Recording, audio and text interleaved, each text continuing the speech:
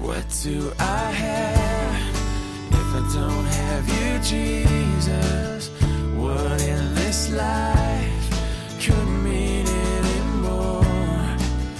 You are my rock, you are my glory, you are the lifter of my head. Welcome to the Rock Podcast. Here in Session 2 of our Answers in Genesis conference, Dr. Mitchell will bring a message entitled Genesis and Biblical Authority.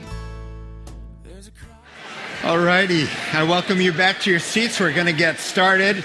And if you are new to the church, I'm going to let you know a church secret. Are you ready?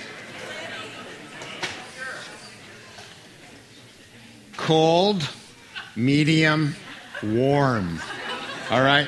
So if you, depending on what kind of temperature you like, all right, it's coldest around here, and then it moves into medium, and then if you like it toasty warm, welcome. There you are. Sorry, and the further back, that's how the vents go. And so, anyway, hey, it is, somebody wants to move. All righty. Well, it's my privilege to get to introduce our guest speaker, Dr. Tommy Mitchell. And I'm just going to tell you, he opens his mouth, one word, you know what part of the country he's from, all right? And let me just tell you, he is sassy. He's from the South, and he's sassy. He's got an attitude, and so, you know, it's going to fit in, because I don't know anybody around here with an attitude. Don't look at me like that. All right, so don't forget that it's tonight as well at 6 o'clock and 7:30. Every time he's speaking, it's a different little message. And so let me tell you about him. Most of you have read his bio. 8 years ago, he left a thriving practice as a physician there to join Ken Ham and his ministry, Answers in Genesis. It's a calling. Grab your heart and say, hey, you know, there's a lot of lies going on out there. I want to set the record straight that you can be smart and believe in the Bible as well. Amen? Amen.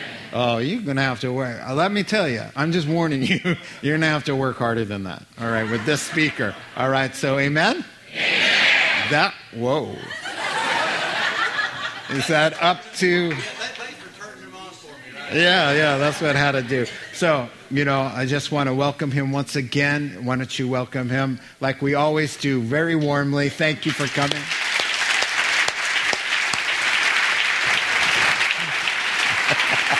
All right, bro. All right.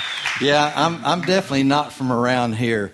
And it didn't take most people that long to figure it out. So I do apologize for my accent. I do sound like this.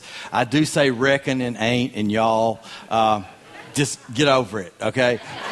And if I say a word you particularly don't understand, raise your hand and I will do my best to translate that into normal English. If, of course, there's an equivalent. Okay, sometimes there's not. But see, you don't understand what it's like to travel all over the world and sound like this. Okay? I mean, 3 years ago, Answers in Genesis sent me to Rochester, New York. With this accent. They thought Gomer Pyle had come to town. I could have told them evolution was true. They wouldn't have cared. They would say, wow, did you really sound like that? I reckon I do, yeah. Well, what are we about this weekend? If Answers in Genesis is known for anything, we're known for dealing with issues of creation, evolution. And those things are important. You know, we try to equip people to have answers. But you know what the real issue is? What it really comes down to? We're on about the authority of this word. Is the Bible the infallible, inerrant word of the living God, or isn't it? That's what it's about. We're about biblical authority. I mean, should a Christian in this modern age, in our advanced society, should a Christian in this day and age care about the book of Genesis? Obviously, we think so. I work for a ministry called Answers in Genesis. We think it's very important. And if we're going to talk about Genesis this morning, the most obvious first place to start would be 1 Chronicles. Yeah. Hey, look, I'm having a good time. If you're not, it's on you. Okay. And the children of Issachar, which were men that had understanding of the times. I submit in this day and age, the church no longer has understanding of the times. Now, when I say church, I mean church in the global sense, church in the general sense. I don't mean specific churches like this church. I praise God for churches like this that boldly and unashamedly stand on the authority of the Word of God. But let me add this. You are in the minority. The church that I attended as a teenager, the church where I was baptized when I was 17, the church where I served as deacon for several years, has said publicly, Tommy is not welcome to come speak here because we don't want to hear anything about that nonsense. The nonsense I preach is simply this. This word's true from the very first verse. They don't want to hear that. There's a disconnect. Now, is there a problem when the church compromises the authority of the Word of God? You bet. 200 years ago, England was the great missionary nation. With its ships, it took the gospel all over the world.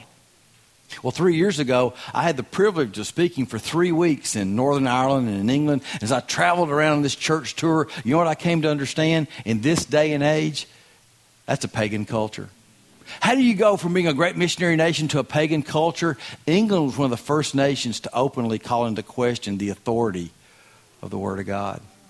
You want proof? Here's a church in England that's now a Sikh temple. Here's a church that's now a rock climbing center. A church that's now a museum. A church that's now a theater. A church that's now an information center. A church that's now a bazaar. A church that's a habitat shop, a music shop, an off-license shop, a mission nightclub, a tattoo and piercing studio. Well, Tommy, that's England. I mean, they still have like a queen, and they talk even funnier than you do. And the people, they even play football with their feet. I mean, what are they thinking about? I mean, what a wacky culture. That could never happen in America. America's the last great Christian nation. Those things could never happen here, right? Here's a church in New Hampshire that's now a museum. Here's a church that's now a town hall. A church that's now a martial arts studio. A church that's now a music store. Psalm 11:3, if the foundations be destroyed, what can the righteous do? Here's a barn that has a crack in its foundation. What's going to happen to this barn? It's going to fall down, right? The same can be said of Christianity. Every major doctrine in Christianity, directly or indirectly, finds its way back where? Book of Genesis. You want to understand sin? Where do you have to go? Jesus loves you and has a wonderful plan for your life. What are you talking about? Jesus died for our sins. We're all sinners in need of a Savior. That's just about the dumbest thing I ever heard. No. We're all sinners in need of a Savior. I'm not a sinner. I'm a good person. No, we're all sinners. What are you talking about? I'm a good person. You ever had that kind of conversation with people? I go round and round with people about stuff like that. You know what the problem is? You know what most people out in the world think? They're good. Even Darwin wrote about that. He says as evolution progresses, man's going to get closer and closer to what he called perfection. And there is a source of authority out in the world to convince people they're good. You know what that source of authority is? eBay. How many people here have shopped on eBay? Boy, I bought some priceless treasures on eBay. You go to eBay and it says, we believe people are basically good. Now, I don't know who else is shopping on eBay, but the people I know that shop on eBay are wretched sinners in need of a Savior. Particularly the one I see in the mirror every day. But see, if people think they're basically good, how do you convince them they're sinners in need of a Savior? You have to go back where? God created everything in how long? 6 days. 6 ordinary 24-hour days. Looked at his creation and said it was what? When God says something's very good, how good is it? It's very good. Do not overthink these questions. Like I told the first group, if you have to go, you've overthought it. Okay? The questions are easy. Okay? It's very good. In this perfect, very good paradise, what did God give man and the animals to eat? I know, food. Do you have this much trouble or is it just me? Plants. Genesis 1, 29 and 30. And God said, behold, I've given you every herb-bearing seed which is upon the face of all the earth, and every tree in which is the fruit of a tree yielding seed, to you it shall be for meat. And to every beast of the earth, and to every fowl of the air, and to everything that creepeth upon the earth wherein there is life, I've given every green herb for meat. And it was so. In the beginning, man and the animals were vegetarian. What did that mean? It meant Adam and Eve. Yeah, well, we'll pray for you, brother. But as a what did that mean? I mean, Adam and Eve didn't have a barbecue. T-Rex didn't try to eat Adam and Eve. The lion didn't eat the lamb. In the beginning, plants only. It's very important to understand that there's no animal death in the garden. In this perfect paradise, plants only. Now, do I promote a vegetarian lifestyle? No, thank you, I do not. Would you like proof? Let me give you this thing. You got this thing happening here. Any meal that does not involve ketchup and or A1 sauce, I mean, I just don't even see the point, okay? Don't bring me a plate of grass. My wife was traveling with me about a year or so ago at one of the conferences, and they took us out after one of the sessions, and we went out to eat, and my wife ordered a vegetarian pizza. I've never been more embarrassed in my life. It was like a piece of pita bread with some weeds on it. I said, baby, about a gallon of tomato sauce and 42 pepperonis, take the curse right off that thing. Now, I'm going to show you the single most important verse in all of Scripture. This is my life verse, Genesis 9:3. Every moving thing that liveth shall be meat for you, even as the green herb I've given you all things. I thank God for Genesis 9:3. Without Genesis 9:3, I starve slap to death. Now, that's worse than regular starving. When you starve slap to death, you're starving, okay? But see, it's not till after the flood we're given the biblical okay to eat meat. In the beginning, there's no animal death. Plants only. Now, in this perfect, very good paradise, is God still in control? Is he still in authority? Sure, if he's in authority, are there rules? Yeah, be fruitful and multiply. There were things that we're supposed to do, but there was a don't. And the Lord God commanded the man, saying, of every tree of the garden thou mayest freely eat, but of the tree of the knowledge of good and evil thou shalt not eat of it. For in the day thou eatest thereof thou shalt what? How serious is our sin in the face of a holy, righteous God? It makes us worthy of what? Death. This is the worst day in human history. This is where God's perfect paradise is broken. Who broke it? Ooh, time out here. Okay, I'm going to have to run about 2 minutes over here. Okay, this is in parentheses. Okay, this is not my talk. I'm stepping out of my talk for a second to deal with this. Okay, I have a wife and 3 daughters. At my house, I'm not even allowed to suggest Eve did anything wrong. Okay. Because if I do, one of you women are going to drop dime on me. My wife will find out I did not say that. The answer, we did. They were the perfect representatives of humankind. They made the same choice we'd have made. God, we don't like your rule. We don't like your authority. We want to live the way we want to live. You know what God said? Fine. But there's a consequence to that decision. Death is here. This perfect creation is broken. Now, in this sinful state, can Adam and Eve have fellowship with a holy, righteous God? No. Is there anything in their own hands they can do to restore that fellowship? Did they try? Was this adequate? No. Was this comfortable? Was this poison ivy? I say no because to this point nobody's given me a reason there would have been poison ivy in the garden, but nonetheless we know this was not adequate. How do we know that? Hebrews 9:22. And almost all things are by the law purged with blood. Without the shedding of blood is no remission. What had to happen? Sacrifice. Genesis 3:21. Unto Adam also and his wife did the Lord God make coats of skin and clothe them. How do you get coats of skin? You have to have a dead animal or a very cooperative animal. There is no third choice. Adam and Eve clothed with coats of skin, the first animal sacrifice. You want to understand why we're sinners? You have to go where? Genesis. Here's another question for you. What is marriage?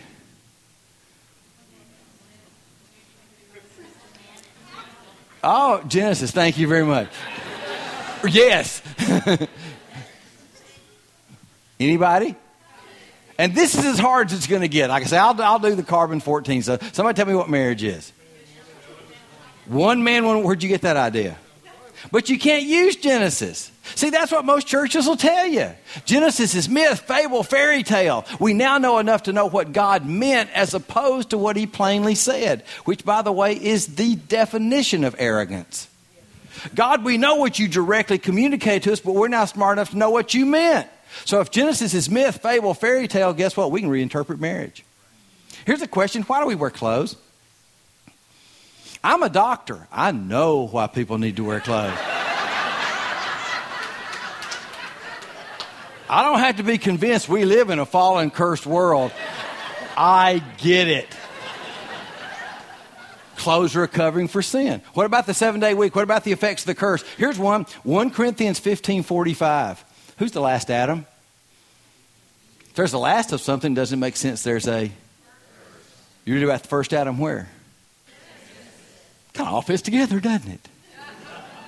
So, Tommy, you're going to stand there, all those letters after your name, all that scientific education, hopefully a reasonably scientifically literate person. You're going to stand there and tell me Genesis is real history? That's absolutely what I'm going to tell you. Genesis 1-11 is the true history of the world. It's the foundation of our cosmology, of our geology, of our anthropology. It's the foundation of our doctrines. It is God's direct communication to man. It is real history. But you know what you should do with my opinion? Or Ken Ham's opinion, or Dr. Georgia Purdum's opinion, or Dr. Andrew Snelling's opinion, Dr. Danny Faulkner's opinion. You know what you should do with all those opinions? Just throw them out. Because why should you care what we think? But you know, I really and truly, somebody said amen. I get it. I mean, a lesser man would be offended, but I get it.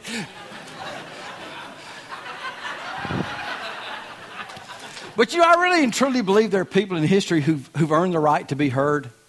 You know who said Genesis was history? Paul did. Romans 5:12. Wherefore, as by one man sin entered into the world, and death by sin. So death passed upon all men, for all have sinned. Is that a true statement? Yes. You bet it is. My home church, we call that good preaching. My pastor would get a hold of that verse and he'd go about 4 weeks on that one verse. By the time he gets done, we'd be so excited, we'd be throwing babies up in the air. That's good preaching right there. That's right. Now, can somebody relate this verse to the book of Genesis for me? That one man was who? You read about Adam where? So Paul, under the inspiration of God, said there was a one man who sinned to bring death. You read about that one man in Genesis. If Genesis isn't real history, Romans 5:12 is a what? There's a disconnect. And you know who sees this so clearly? The world. As with so many of these issues, the world seems to see it so clearly and the church just doesn't get it. Why? The church no longer has understanding of the times.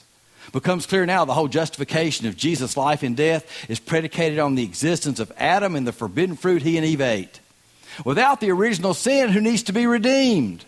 Without Adam's fall into a life of constant sin terminated by death, what purpose is there to Christianity? None. That was not written by a theologian. That was written by an atheist. He points out, church, you just don't get it. Now, I'm about to show you the thing that more than any other, in my experience, the thing that more than any other causes people to doubt the Word of God, causes people to question the Word of God, rocks. I don't get it. I'm a life sciences guy. There is nothing duller than rocks. I mean, when I say something's dull as a box of rocks, that's dull.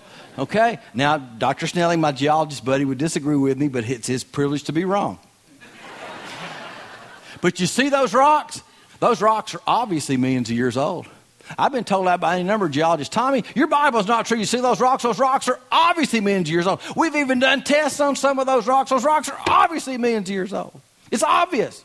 Those rocks are the physical, geologic proof that the earth is hundreds of millions of years old. Your Bible's not true. See those rocks? They're old. What's obvious about those rocks? They're rocks. What does an old rock look like? A rock. What does a young rock look like? A rock. What's the difference between an old rock and a young? They're rocks. But what the world says is these rocks were laid down by slow processes over hundreds of millions of years. They are, in effect, the physical proof that the earth is millions of years old, and most Christians accept that. And Christian, if you accept that, you got a big problem. You know what your problem is? It's called fossils. Fossils are the remains of what? Dead things. To become a fossil, first thing you got to be is dead. The rest of it ain't too hard. I mean, you get dead, you get covered up, you become a fossil. So if the rocks were laid down by slow processes over hundreds of millions of years, in many of these layers you'd find fossils. The fossils would then be the physical record of millions of years of what? Death. Oh, Adam is such a perfect world. Yes, Eve, it's very good, like God said. Is that what God's word tells us? You bet. Is this what God's word means? You see, after those 6 days, God said day, but he meant millions of years. It's one of those allegory kind of things. He said day, but he meant like long periods of time. You got to really think about that. So anyway, he looks on everything he created and says, hey, this is very good, including all these rock layers and all those fossils. You know what you find in the fossil record? Evidence of animals that have ripped each other up, animals have eaten each other, bone disease, arthritis, infectious disease. We find fossil evidence of brain tumors. And God called that very good, not the God I serve. And it's even worse than that. If the millions of years are true, then we obviously evolved from ape-like creatures over the last 3 to 5 million years, because that's what the evolutionists say, because they're scientists and they know everything. And the thing is, they said that's what happened. So during this process of evolving from ape-like creatures, we became human enough. And at some point along this evolutionary time scale thing, God turns to Adam and says this, Adam, don't do that, or you're going to die. If the millions of years are true, what would Adam's logical response be? So what? I'm going to die anyway. See, if death were already here, how could death be the punishment for man's disobedience? How could Christ's death on the cross be the atonement for our sin? You've got a huge disconnect. Either God created in 6 days, it was a perfect creation, man's disobedience brought death and corrupted this creation, or you know what's always been here? Death. If the millions of years are true, you know what's always been here? Death. If the millions of years are true, you know what's an absolute requirement? Death. Evolution has been called the religion of death. Without death, evolution doesn't work. It doesn't go. It doesn't progress. What's the process that makes evolution go? Survival of fittest. And this is not a hard concept. Strong creatures survive, weak creatures fall by the wayside. For example, in Africa, who lives longer? Fast gazelles or slow ones? Fast ones. Okay. Slow ones become lunch. This is not hard. And you really can't straddle this line. You've got 2 starting points that don't agree. If one of them's right, the other one's wrong. See, there was a time that the church built its thinking on the Word of God. Sadly, in the majority of cases in this day and age, the church builds its thinking on man's fallible ideas. Why? We've had generations of pastors and church leaders brought up and taught that they're supposed to take man's ideas and use them to reinterpret the Word of God. The vast majority of seminaries and church and Christian colleges and universities are strongly compromised on this area. Oh, Tommy, that's not true. Yes, it is. I think that if the data is overwhelming in favor of evolution,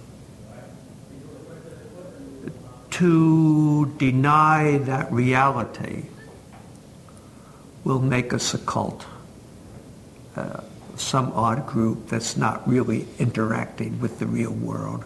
It will, I mean, and rightly so. I mean, we will, we're not using our gifts nor trusting God's providence that brought us to this point of our awareness.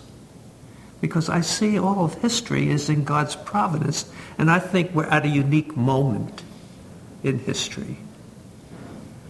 So many strands are coming together. We're on almost, to my mind, the pinnacle of history.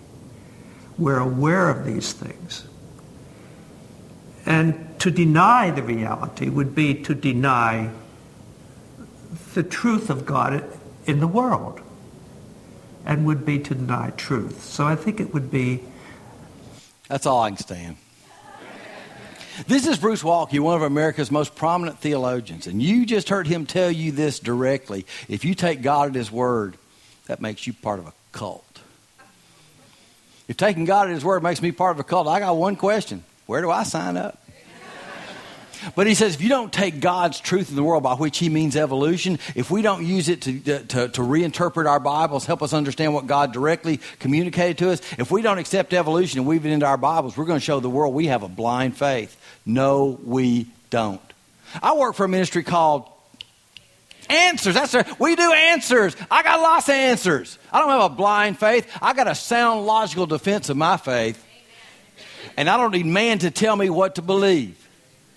Now, the thing is, I'm not denying science. I'm not trying to be anti-scientific. Do not read that into what I'm saying. But I will not take man's fallible view of origins and help me reinterpret the word of the living God. I will not do that. Because you know what evolution is at its core? It's a way to explain how we got here without man. It's essentially a godless philosophy. So we're going to take a man-centered, godless philosophy and help us interpret the direct communication we have from the Creator God of the universe.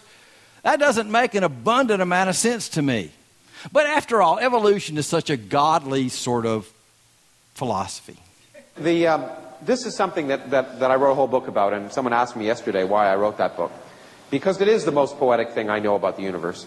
But the amazing thing is that every atom in your body came from a star that exploded. And the atoms in your left hand probably came from a different star than your right hand. It really is the most poetic thing I know about physics. You are all stardust. You couldn't be here if stars hadn't exploded, because the elements, the carbon, nitrogen, oxygen, iron, all the things that matter for evolution weren't created at the beginning of time. They're created in the nuclear furnaces of stars, and the only way they can get into your body is if the stars were kind enough to explode. So forget Jesus. The stars died so that you could be here today. Okay? And anyway. Right. Forget Jesus. The stars died so you could be here. Now, why shouldn't we take that philosophy and let us, reinterpret the Word of God? But if evolution's true, he's right. The stars did die so we could be here. But the troubling part of that clip wasn't what he said. It was the applause at the end. And so we've got all these Christian academics saying we've got to take evolution and use it to help us reinterpret the Word of God. Now, you know who says they're wrong? The evolutionists do. And was there a particular point or something that you read or an experience you had that sort of said, yeah, this is it, God doesn't exist? Oh, well, by far the most important, I suppose, was understanding evolution. I think the evangelical Christians have really sort of got it right in a way in seeing evolution as the enemy, whereas the more, what shall we say, sophisticated theologians who are quite happy to live with evolution, I think they're deluded. And I think the evangelicals have got it right in that there really is a deep incompatibility between evolution and Christianity. And I think I realized that at the age of about 60. This is Richard Dawkins, who I think can fairly be characterized as the world's leading spokesperson for evolution. He says these sophisticated theologians that try to combine Christianity and evolution, they're deluded. Now, I would never use such a harsh term and apply it to Dr. Walke. That's an unfortunate term. I wish I had another clip that used that. So I would say mistaken, misguided. But nonetheless, the world's leading evolutionists say these two things don't go together. And we've got all these Christian academics saying we've got to put them together. And you know who's seeing all this turmoil? Our young people are. Young people growing up in Christian homes, young people growing up in church-attending Christian homes, Barna statistics tell us that 70% of those young people aren't going to church when they get older. Lifeway commissioned a study that's up to 80%. I've talked to pastors all over the country. They tell me, Tommy, our young people are walking away in record numbers. What's the problem? Well, a few years ago, we published this book. It's called Already Gone. And along with Britt Beamer and America's Research Group, we surveyed 1,000 young people ages 20 to 29 who don't go to church anymore, but did when they were young. And there were two questions we wanted answered. When did you decide to walk away? What was the reason you decided to walk away? Now, if you'd asked us 10 years ago, when did our young people walk away from church, we would have said high school and college, when their faith's being formally and intellectually challenged. And high school is still an important time. The thing that shocked us was this: how about elementary and middle school?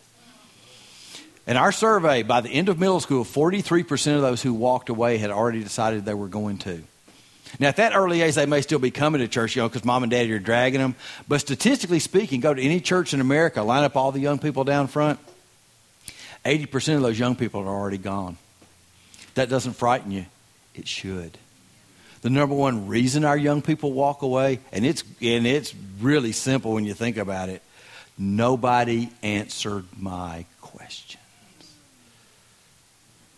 This is Michelle, who says, I have 3 teenage boys and now 2 of them are questioning the Bible.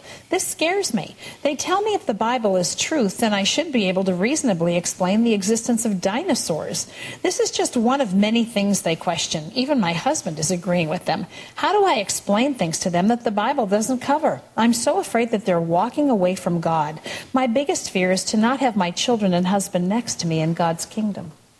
Look, I know people are probably trying to lynch me when I say this, but Bishop Ussher, God bless him, wasn't inspired by the Lord when he said it all took 6,000 years.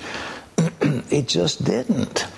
And you go back in time, you've got radiocarbon dating, you've got all these things, and you've got the carcasses of dinosaurs frozen in time out in the Dakotas. You know, they got Sioux, that big, what was it? You know, the fierce one.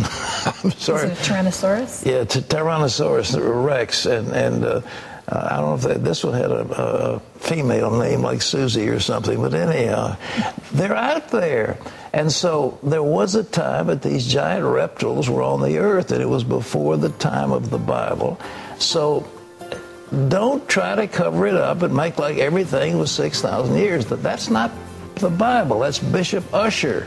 And so if you fight reveal science, you're going to lose your children. And I believe in telling them the way it was. You can just imagine how excited about that answer we were. Because after all, if you don't teach your kids reveal science, by which he means evolution, you know, man's fallible view of origins, the millions of years. If you don't teach your kids reveal science, you're going to lose your kids. Because after all, you really should teach your kids that dinosaurs existed before the time of the Bible. I've got this history book. And this history book I have comes to me from the perfect historian, the one who's always been there, who wouldn't tell me a lie, who in certain cases was the only one there when certain events occurred. And this history book starts at a really amazing spot in history. You know where it starts? In the beginning of history. What existed before the time of the Bible? Nothing. Well, God was there, but no physical creation. But the dinosaurs existed before the time of the Bible. That ranks as one of the stupidest things I ever heard in my life. In the beginning. There's nothing before the time of the Bible. There's a word at AIG we really discourage people from using. That word is prehistoric. Is there any such thing as prehistoric? Nope. My history book starts, as I said, at a really amazing place. It starts in the beginning. But you got to teach your kids reveal science or you're going to lose your kids. Now, you know what Pat Robertson is? And I always try to make sure I don't give people too much time because I've had some really strange answers yelled out from the crowd. But nonetheless, he's 100% wrong. Of how I became an atheist. I was born into a Christian family and indoctrinated as growing up as a kid. That next year was freshman year of high school, and I started learning about evolution in my biology class. Then that's where I realized I had never seriously questioned or thought about my religious beliefs. So as I learned about evolution and just started thinking philosophically about it, I realized that there couldn't be a God. So I became an atheist. Wow, who'd have guessed? What happened to this young man? He got taught revealed science. You know what he did? He walked away. Do you hear what he said? He said, I was raised in a Christian home and I was indoctrinated. Did you catch that? That annoyed me the first few times I heard that, but as I thought about it, that's exactly what happened. You know what he was told? Bible says it, you're supposed to believe it. Bible says it, you're supposed to believe it. Bible says folks, the Bible says it is true. Do not mistake what I'm saying. But if you tell a young person the Bible says that you're supposed to believe it, sometimes they got this really annoying question. Why? That's a good question. We need to have an answer to that. Indoctrination says, believe it because I say so. Believe it because I say so. So then he never gets any answers. He goes out into the world and is taught an entirely new view of origins. He says, well, never get me any answers in church. I'm done. But think about this now. When young people come to church, and again, I don't mean here, I mean church in the global sense. In the typical church, when young people come to church, what are they taught? They're taught Bible stories. You know, Jesus fed the 5,000, Paul's missionary journey. They're taught Bible stories. Is that Noah's Ark? Is that Noah's Ark? You got a 50-50 chance. Is that Noah's Ark? Actually, it is. The reason I know that, the giraffes are sticking out the top. If the giraffes aren't sticking out the top, it's not Noah's Ark. That's the defining characteristic of the true Noah's Ark. The giraffes are sticking out the top. Now, the reason I know that is because the vast majority of churches I speak in, and these are churches that invite us in, by the way. When I go to the kids' areas, this is what I see. The overstuffed houseboat with the giraffe sticking out the top and the monkey on the porthole and the guy with the long white beard and the butterfly net and all the cute animals on the deck. So we get little Johnny in church. If we're lucky, we get little Johnny one morning a week, every other Wednesday for snow soccer practice. And he comes to Sunday school and we whip the juice and cookies on him and everything. And he said, we're going to whip some Bible knowledge on you. Okay, Miss Bible teacher person, what are we going to learn about that? Oh, we're going to talk about Noah's Ark. The overstuffed houseboat with the giraffe sticking out the top and the long white beard and the butterfly net and all the cute animals on the deck. Okay, thank you for the Bible knowledge, Miss Sunday school teacher. I'm going to see you next week. So where does little Johnny go the rest of the week? He goes out into the world. Where does he get attacked? Everywhere. Hey, little Johnny, no way you can fit all those animals on the ark. The rock layers were laid down over millions of years. Hey, little Johnny, a global flood would be impossible. Noah's flood's a myth. Where'd all that water come from? Hey, little Johnny, the Bible's not true. Well, little Johnny gets back to Sunday school the next week, and he's had a tough week. And he says, thank you, Miss Sunday school teacher person. We got my juice and cookies and everything. But about 47 things came up this week. Do you think you could help me out? I'm kind of struggling here with a little bit. And we don't teach him the answers. We tell him what? Another Bible story. And then we tell him just to trust in Jesus. Little Johnny's going to grow up. He's going to realize he never got any answers. You know what he's going to say? I'm done. Is that happening in our churches? Every single day. Whose fault is it? It's the church's fault. Why? The church no longer has understanding of the times. Now, I'm in no way absolving the parents from their responsibility. Do not read that in what I'm saying. It's ultimately the parents' responsibility. But at the same time, where do most parents get discipled? In the church. Now, where's little Johnny go to learn real things? Real biology, real geology, real anthropology. They go to school, right? 93% of children in churches around the country go to public school. But if you homeschool, Christian school, or private school and think you're safe, you are so mistaken. You should see some of the curriculum that's out there, and some of the curriculum is coming.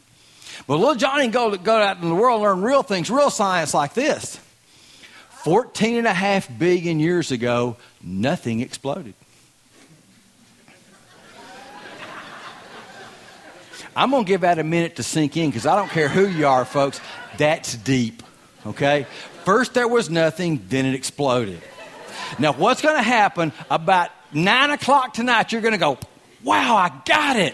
First there was nothing, then it exploded. That's called science.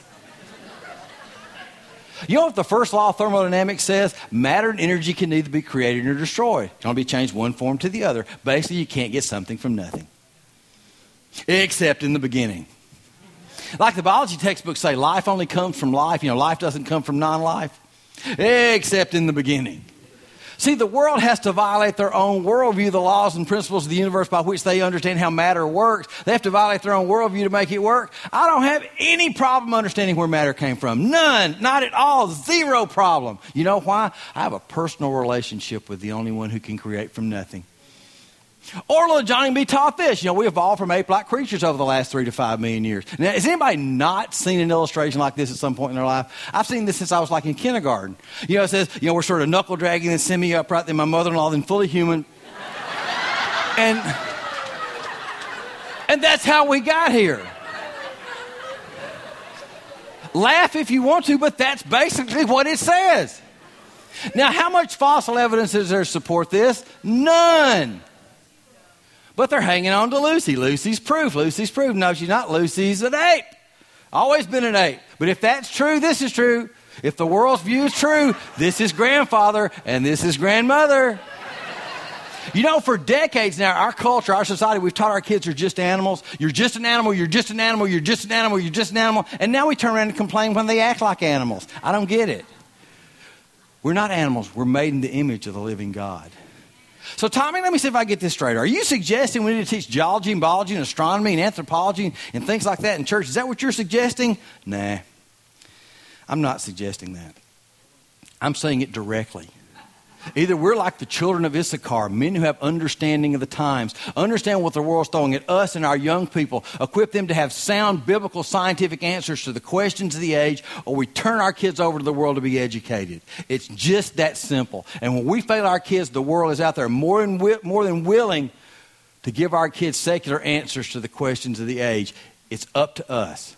If our kids are educated by the world, it's not the world's fault, it's our fault. But here's a really weird concept. I want to see if you can wrap your mind around this, because most people seem to have trouble with this. Let's get little Johnny in Sunday school and get him in our home Bible times, our teaching times at home, and start with a really unique thing, say the Bible. And we're going to talk about Noah's Ark. How about this? 503 feet long, 80 feet wide, 53 feet high. As we say back home, folks, ain't no giraffe going to stick out the top of that boat. That's a floating warehouse. Let's get this image out of little Johnny's minds, because it's a cartoon, it's a fable, it's fiction. But when we start with the Word of God, we got all these amazing things we can do. How do you start off with 2 dogs and you get all these different varieties of dogs? We got an answer. Let me ask you this. How many dogs would have been on Noah's Ark? How many cows were on Noah's Ark? How many cats were on Noah's Ark? Too many. That's free. Yeah. Hey, where'd all that water come from? Hey, see those rocks? Those rocks are obviously millions of years old. You know, that's what I've been told. See, those rocks are obviously millions of years old. You know, all I need to get those rocks is a whole lot of water and a little bit of time.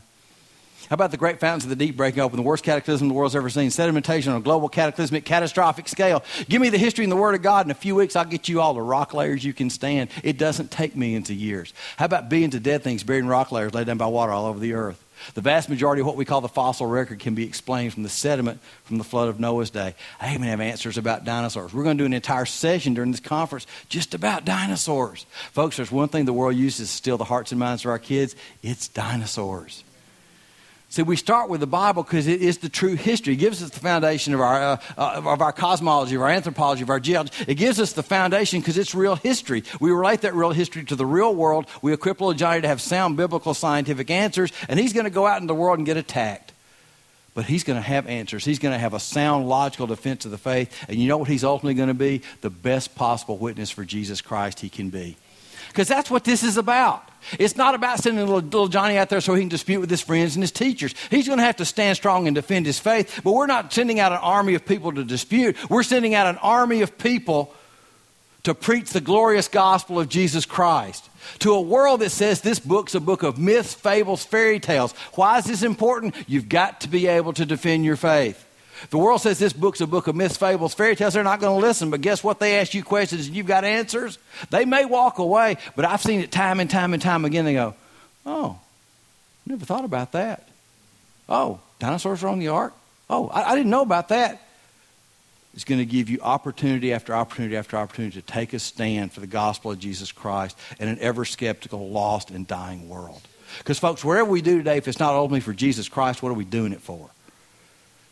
We want you to have answers. Why? We want you to be the best possible witness you can be. And you know what Johnny's going to do? He's going to pass that down to the next generation, and the next. And this is not an option. 1 Peter 3:15, but sanctify the Lord God in your heart, and be ready always to give an answer to every man that asketh you a reason of the hope that's in you with meekness and fear. As much as we're able to, as fallible human beings, understand that we need to have a sound, logical defense of the faith, equip ourselves and our young people to have answers to the questions of the age. We don't want to be like so many in the church today that really don't have an understanding of the times. We want to have an acute understanding of the times. Equip ourselves to have answers to the questions that the world has so we can be the best possible witnesses we can be. This conference is going to start doing that. We're going to have a number of other sessions in this conference, but there's no way we can cover everything. When you got more questions, go to our website, www.answersingenesis.org. It's the largest creation apologetics website in the world. There's over 10,000 articles on this website. Just go to the search engine and type in Carbon-14 or Charles Darwin or Noah's Ark. We're going to give you lots of answers. Answers Magazine is our flagship publication. It is not just a magazine about creation and evolution. It's a magazine about biblical worldview, how to better understand what we as Christians believe, how to better defend your faith in an ever-skeptical, ever-hostile society. It comes out quarterly. It's a wonderful resource. Each issue has a pull-out children's section in it designed to help us equip the youngest among us to defend their faith from the earliest age. And here at the conference, for every year you subscribe, we'll give you a free DVD. So if you subscribe for 3 years, we'll give you 3 free DVDs. It is not often people will bribe you to subscribe to their magazine. That's exactly what we're going to do. I promise it'll be a blessing to you. Our Answers Book series, Answers Books 1, 2, 3, and 4, and these 4 volumes, over 120 of the most asked questions we get at Answers in Genesis with sound biblical scientific answers. Again, folks, you take a stand for Jesus Christ in this culture, I promise you're going to get these questions. I used to get them all the time from my patient. I'd be checking their blood pressure, and they'd be asking me, where can he get his wife? What about dinosaurs? Guess what? I had answers to those things. You need to have those answers too. Why is creation apologetics important? Ken Ham's book, The Lie. We tell people this is sort of the textbook of our ministry. Why we do what we do. Why is this so foundational to what we believe as Christians? This is one of my most favorite resources. As a matter of fact, 22 years ago when I first really got convicted about this in a big way, this was one of the resources that pushed me towards that. This is the 25th anniversary edition. It's just been available for about a year. Lots of resources for kids, particularly resources involving dinosaurs. My talk, Jurassic Prank, A Dinosaur Tale. The most asked question we get at our ministry these days is simply this. Hey, Christian, if your God's a God of love, why is there so much death and suffering in the world? In my DVD, A God of Suffering, we answer that question. And we do have an answer, but you know where it starts? It starts in Genesis. I know you're shocked. For those of you who missed the Bill Nye Ken Ham debate, we've got the DVD set here. It was a really interesting, very long, very stressful evening, but it's certainly worth 2 hours of your time. This is the post-production set that we've got all the answers and a lot of other resources on it for you. And here at the conference, we have what we call our You Choose special. The more things you get, the bigger discount we'll give you. That way you can sort of pick and choose. We want you to build your own creation library at home, but we also want to give you the biggest possible discount so you can talk to the folks out at the resource tables, and they'll tell you about this. The last thing I want to mention is the Foundation Curriculum Kit. It's a 6-DVD set by Ken Ham, broken into 12 lectures. It's got a teacher's guide and a study guide. It's a way to have a complete creation seminar available to you, at your fingertips. This has been used for individual studies, Sunday school classes, discipleship classes, new member classes, homeschool group study. It's been used in any number of venues that you can imagine. It's been very, very well received. It's a wonderful resource, and I highly recommend it. Destroy my confidence in the Bible as an historical record, and you destroy my confidence in it altogether. For by far the largest part of the Bible is historical record. You must believe the whole of Holy Scripture, or with the narrow-minded infidel, you must disbelieve the whole. There is no middle course open to you. He who surrenders the first page of his Bible surrenders all. And with that, we're done.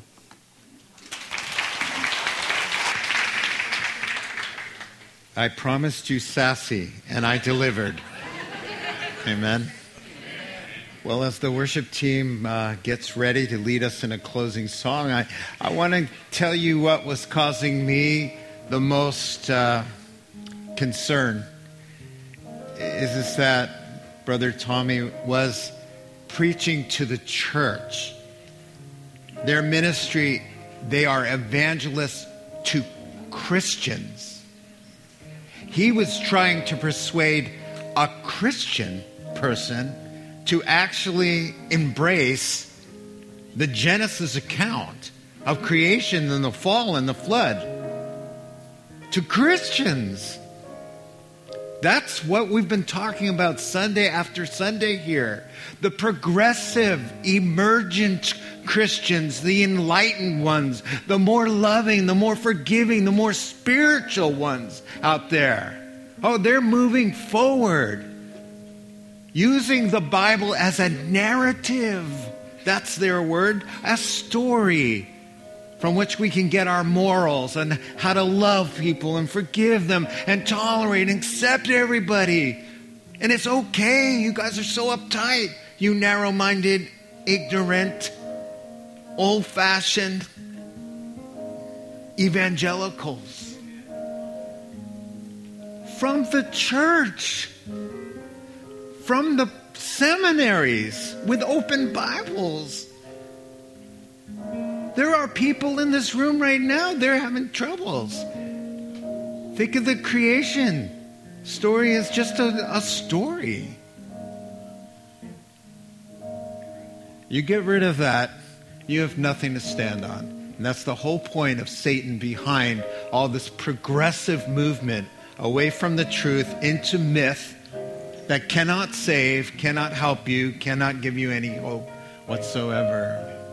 So you know what? As for me and my household, as for me and this household, we will serve the Lord. We will love the Bible. We will examine the Scriptures daily to see if whatever person is saying is true. Amen? And you know what? If my Jesus, my Lord and Savior, can say narrow is the road that leads to life, and few there be that find it, and broad is the path that leads to destruction, and many go that way. If my Lord and Savior Jesus can say, It's a narrow way to make it to life. And you want to call me narrow-minded? That's a compliment. Thank you very much. Amen? You hang in there with Jesus, right? You just stand with Jesus and you're going to be okay. Amen? Amen? All right. What do I do now? All right. It's time to stand for the closing song. You have been listening to The Rock Podcast. Our regular services are held on Wednesday nights at 7 p.m. and Sunday mornings at 8:30 and 10:30 a.m. in Santa Rosa, California. If you would like to learn more, please visit our website at calvarytherock.org.